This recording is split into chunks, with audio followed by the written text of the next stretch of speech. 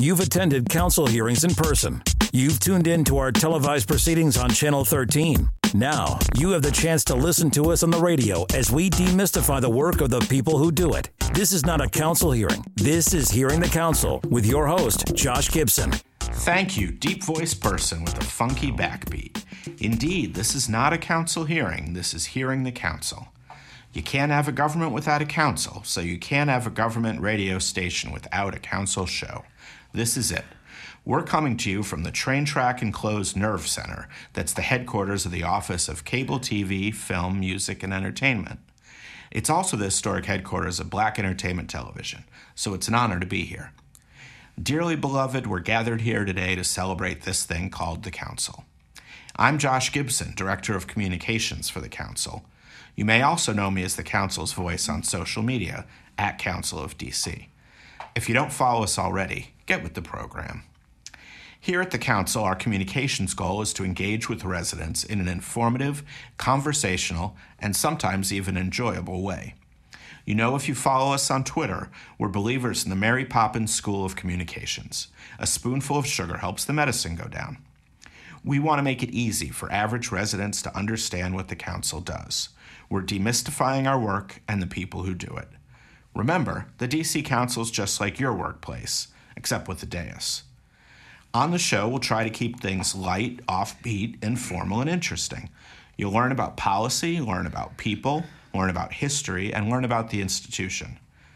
Listeners, we've worked our way through recording 3 rounds of interviews with council members. They're available on SoundCloud, Apple Podcasts, and a few new places, which I'll get to shortly. Those focus mainly on getting to know the council members' backgrounds, successes, struggles, and the people who shape and surround them. In the 4th round, we're broadening things out, tackling issues that interest the council members and me. So I had hinted at this a moment ago, but we're back in the studio after a bit of a hiatus, and a few things are different. One, the studio has been soundproofed, so you won't hear the episodic train whistle, even though that was kind of charming to me. Number 2, we've added video. So we will be able, hopefully, to share the videos of the interviews as well as the audio. And the audio is now available in a bunch of new places. It's always been available on SoundCloud, Apple Podcasts, and at 3 p.m. weekdays on 96.3 FM4. But now, like I said, it will hopefully be on YouTube. It's also on iHeartRadio, Spotify, Google Radio, and TuneIn Radio. So there's every way to listen to the show. You have no excuse anymore. So with that little bit of a plug, let me go to our guest, at-large council member Anita Bonds. Hello. How are you? Nice to be here. Good. That's the enthusiasm I like to hear. So like I said, in this round 4, the first 3 rounds had a lot of specific questions. In this round 4, I kind of threw it open to the council members, and we've had a wide variety of topics from Councilmember Chairman Mendelson was inducted into his high school's Hall of Fame, so he wanted to talk about that. We used that as a jumping-off point to talk about different policy. We did public safety with Councilmember Nadeau. We did trauma-informed education with Councilmember Grasso. We did some biographical family history with Robert White. And now we're going to do some literal family history with Councilmember Bonds, who, fill me in. I hear you have been doing some family history genealogy research, or you had some done? Yes. Members of my family, my cousins and I have been very interested in learning a little more about our ancestors. And one side of the family, my father's mother's side, has been, so I finally have something that I can talk about that dates that side of my family arriving in America 1619, just like those that came over on those ships from Europe. Only we came from the continent of Africa. And I was very happy to make that discovery because, everyone wants to feel that they're a part of and that they have somewhere that they're from and how they arrived here. My father's father, Native American, he was here already. And so it's very charming for me to know a little more about my background. Now we're looking at my mom's side of the family, so I'll fill you in on that later. Absolutely. And so what, have there been any big surprises? A few big surprises. I guess my cousins would like me to talk about the fact that we are a very accomplished people. From the Virginia landing, it's my understanding that we went as far west as Ohio, Michigan. We were started out down near the Great Dismal Swamp. That's that area, swampy area between North Carolina and Virginia. So we have some roots down in that part of the country. I was a little surprised to learn that Abraham Lincoln may very well be a relative, sincerely. So that was kind of intriguing. I don't think I'm sure there's a lot of technical details we probably don't want to get into, but can you tell us a little bit more about that? Just that the tree leads in that direction, and I have many branches in this particular document, so I was like, wow. A little surprising, but you say wow because you don't ever know where and how your background materialized, but there it is. And were you able to get any information about where in Africa probably you hailed from? Togo, Cameroon, most likely. Yeah. Gotcha. Yeah. So it sounds like you definitely are a living melting pot. If you have some Native Americans, some definitely. Abraham Lincoln, definitely. and some Togo and Cameroon. Or Abraham Lincoln has some of the Dunstons and the Harrises and the Mushaws and Harveys. Let's get things in the right order. Yeah, exactly. Well, do you find that the new things you've discovered about your family, does it change your perspective at all? It does. As I said, it gives me a sense of being. For many years, I have looked for, where were we? How did we fit into the whole slavery experience? And from these documents that we have, it wasn't so much that we had any real time being slaves.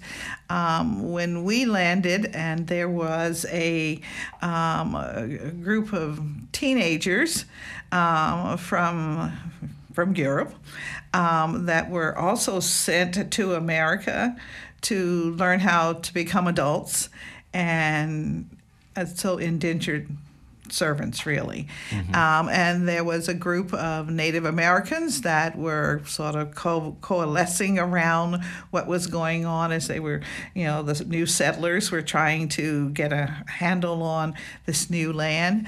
And so they all ran away. And so we were part of that group that ran away. And that's how we got to Ohio, Michigan, and what have you. And there's some history that indicates we became, effective landowners. So just understanding the history of America, the history of back in the day, so to speak, is quite interesting. And it's something that I can share with my grandchildren in particular. Absolutely. Yeah, I just didn't know, there are a couple of we all, I guess, hope to be, I always get sympathy and empathy confused, but we always hope to be able to put ourselves in other people's shoes, other demographics.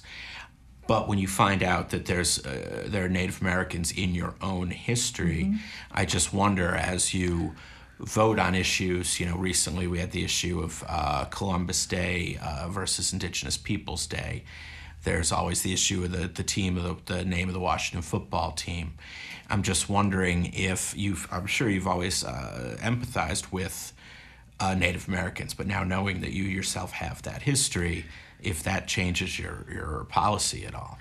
It doesn't change the policy. In fact, a few years ago, I introduced legislation to change the name from Columbus Day to Indigenous Peoples Day. So I think I was right on point. What it does as it relates to my emotions and feeling about the legislation and how we govern, I try to be very open to many different perspectives. I think that's the way we should proceed today. People are a nice blend of many different ethnicities and backgrounds, and we have to remember there's seldom the black and the white world. It's all very gray, and some say mocha, what have you, and that's the real world of America today. Really, I think pretty much the universe is very, very mixed and very engaged, and you can't really say, well, I know that person because they look like this, that they are going to be, or they have this opinion or that opinion. It's not like that at all. People tend to vote more about the economy and the economics that they have to deal with. Yeah. I think hopefully that America is heading in the right direction, that as we all get so blended and their categories are, we should never judge people by categories, but as it gets harder to even figure out what category people are in, it'll be that much harder to point fingers and judge and make assumptions, because we'll all truly be melted together. Now, Josh, if our senior citizens were here, they would say, "Oh no, we're a distinct group," because they always remind me. Oh, and absolutely. I'm sure if we had a group for young folk, they would tell us the same thing.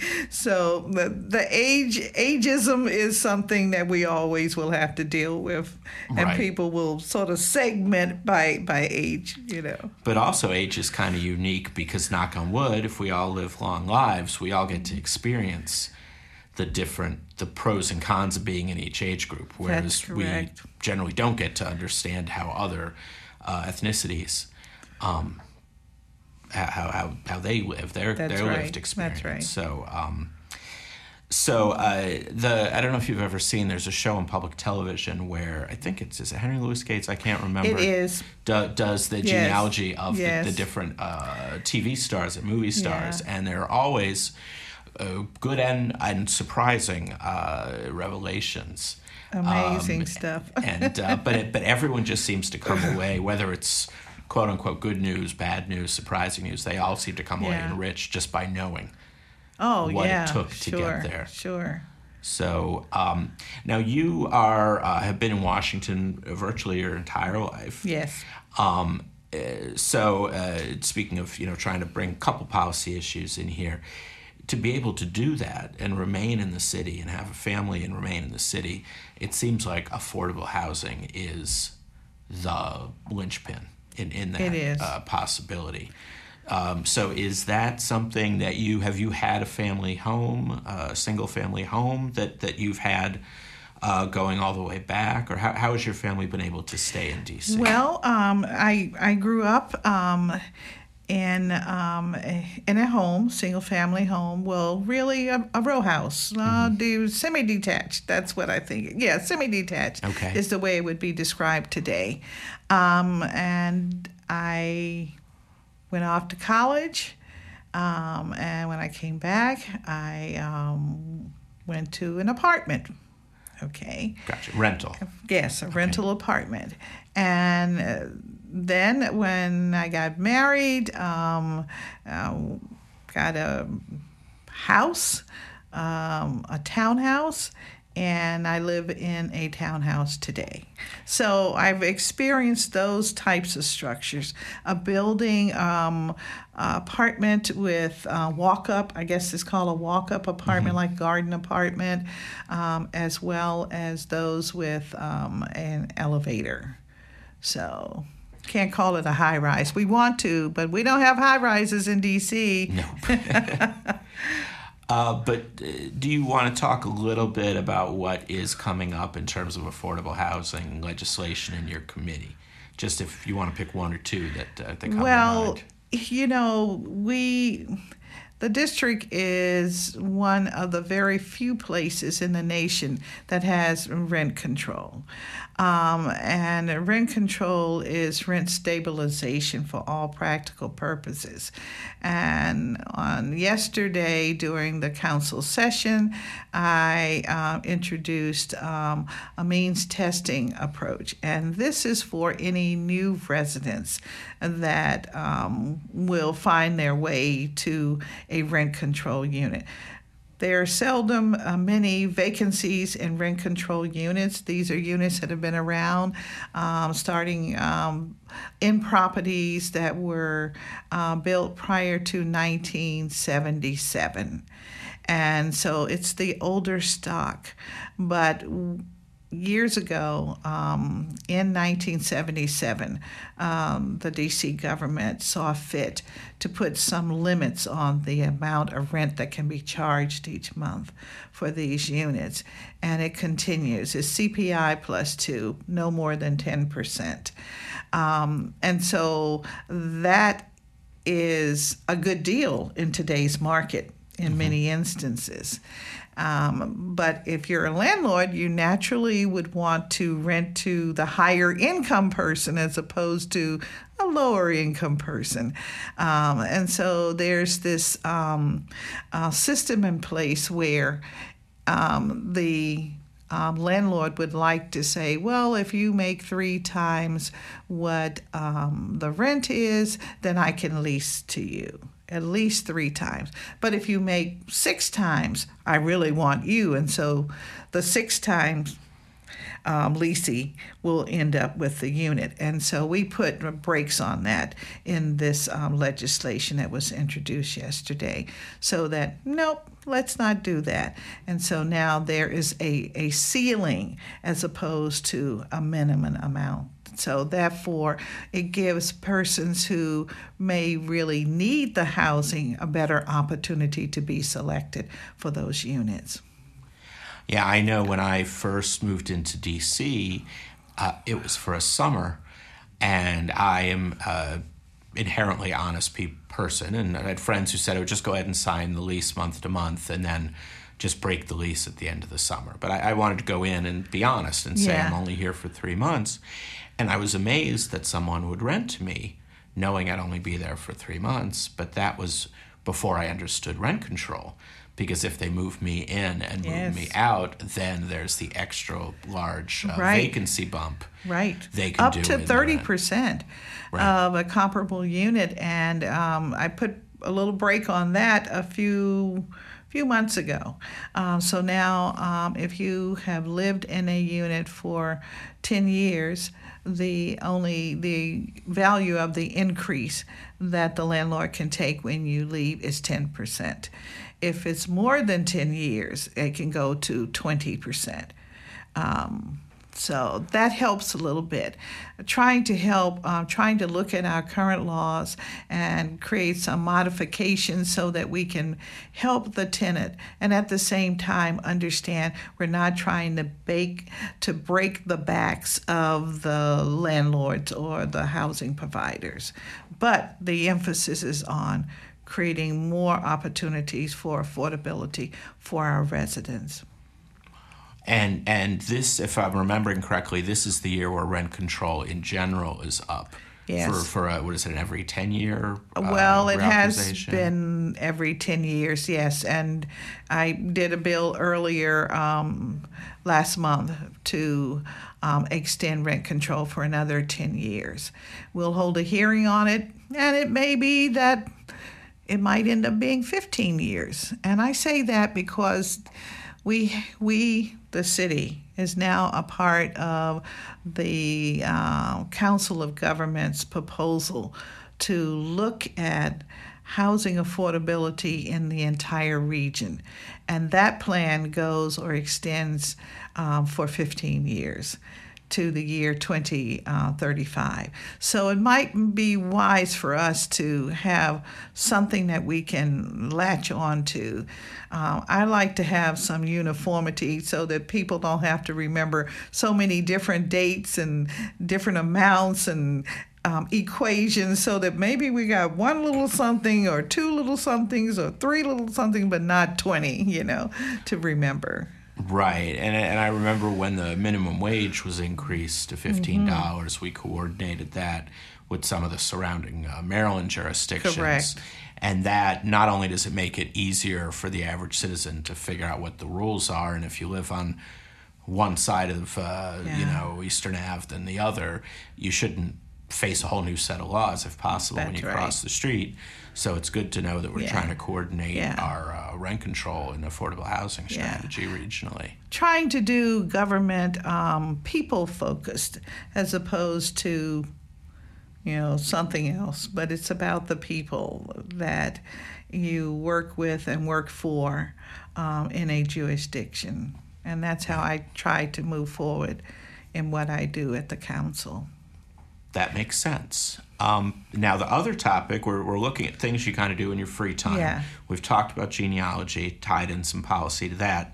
The other thing that a little birdie told me you might be interested in talking about is baking and your academic history in chemistry. So I guess the question I had when I got that tidbit was, what came first? Were you baking as a child and that got you into chemistry in college, or did chemistry in college get you into baking after the fact, or is it impossible to separate them? Well, it's impossible to separate them. I remember being very young and watching my grandmother, mix a cake, by hand, bowl, and then stuff being dropped into the bowl, and I was totally intrigued with how the mixture changed and what have you.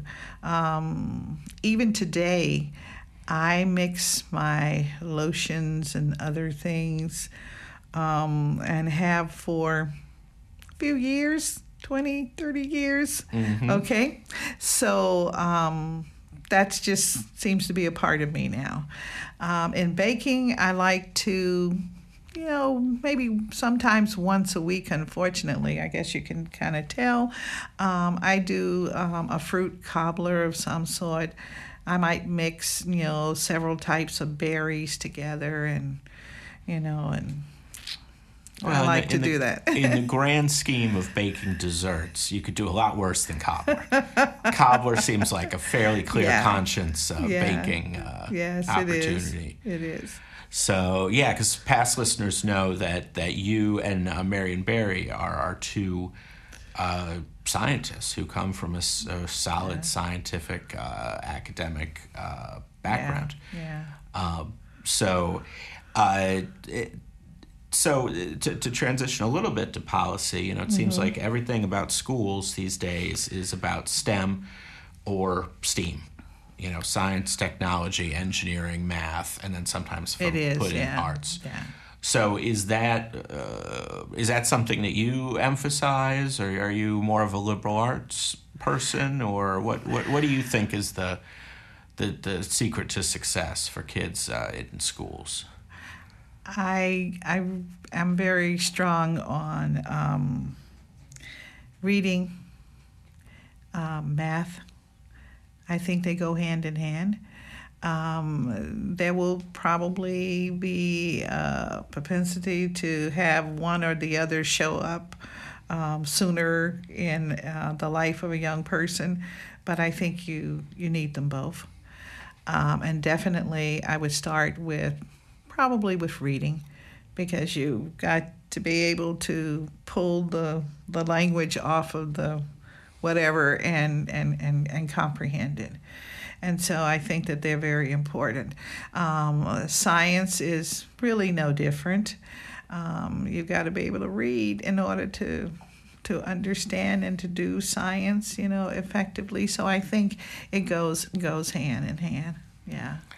And then for older kids, because reading's obviously the gateway to everything. But with older kids, do you think that do you see a lot of opportunities for jobs in sciences these days, or what do you think the job prospects are in the sciences? Well, I think when we talk about science, we're usually thinking strongly about the analysis side of a situation. And that's why the so-called word equations are so important in math. But when we talk about it with young people, particularly teenagers, I think we have to find a way to get them excited about what is going on in their environment and how they can use what's going on in their environment to actually learn something. And so I think that they can be taught hand in hand. When I say taught hand in hand, I think if we can get young people excited. I know everyone says, oh, this is go-go capital. We got to have our go-go music. Well, okay, let's talk about the beats and how many per second and, how the rhythm, blends together to make, then you begin to learn something. And you can use, I think, that medium to do a lot and further an opportunity for a job. In the District of Columbia, I think we are saying that we have over 300,000 jobs, but I'm not sure how many D.C. high school graduates are having an opportunity for those jobs, because I'm not sure that the jobs that are available, which tend to be more, I would assume, more technology focused.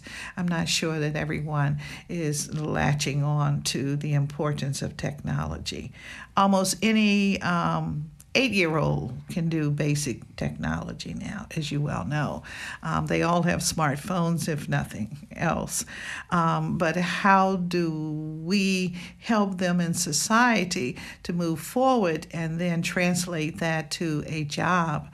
And for us who are not in school any longer, to understand it enough so that the young person can be moved in the right direction or encouraged to move in the right direction. I think we can do much more than we're doing.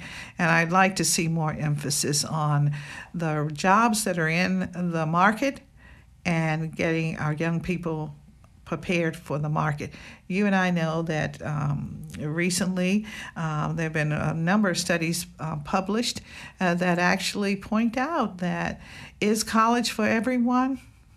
If you want to be enriched, if you're going to become a professor and teach others, but if you want to have a job and to practice, you might not need college as we know it today.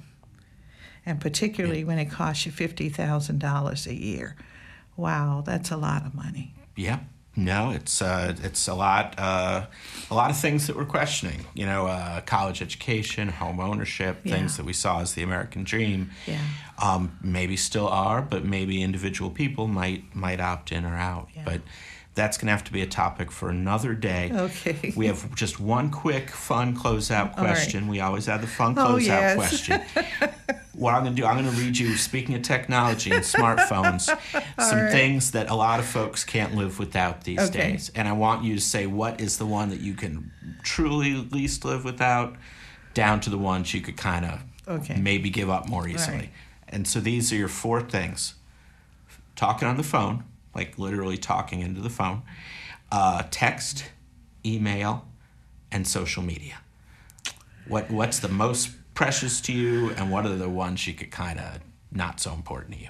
I think I have to say texting is most precious. That's most precious. Then talking on the phone, then reading emails, and then finally social media. Social media. Gotcha. It's bottom. And I say social media is at the bottom because you don't know who you're speaking to. It's kind of like all over the place, and it's a little more distant. Whereas texting, is. you know, it's your personal network, right? And sometimes and people are so nasty, and you read something and you want to respond, and then you say, "Well, if I respond, will it be a got you? Will they pull me into it?" Yeah, you know, or it's just fuel on the fire. It's a medium that you really can't control. Well, sadly, we've just blown through our half hour. We're totally out of time, beyond time. And thank you again, listeners, for joining us. Tune in again next time. We're at DC Radio at 96.3 on your HD4 dial, at dcradio.gov. I'm Josh Gibson. This is not a council hearing. This is Hearing the Council. Thank you.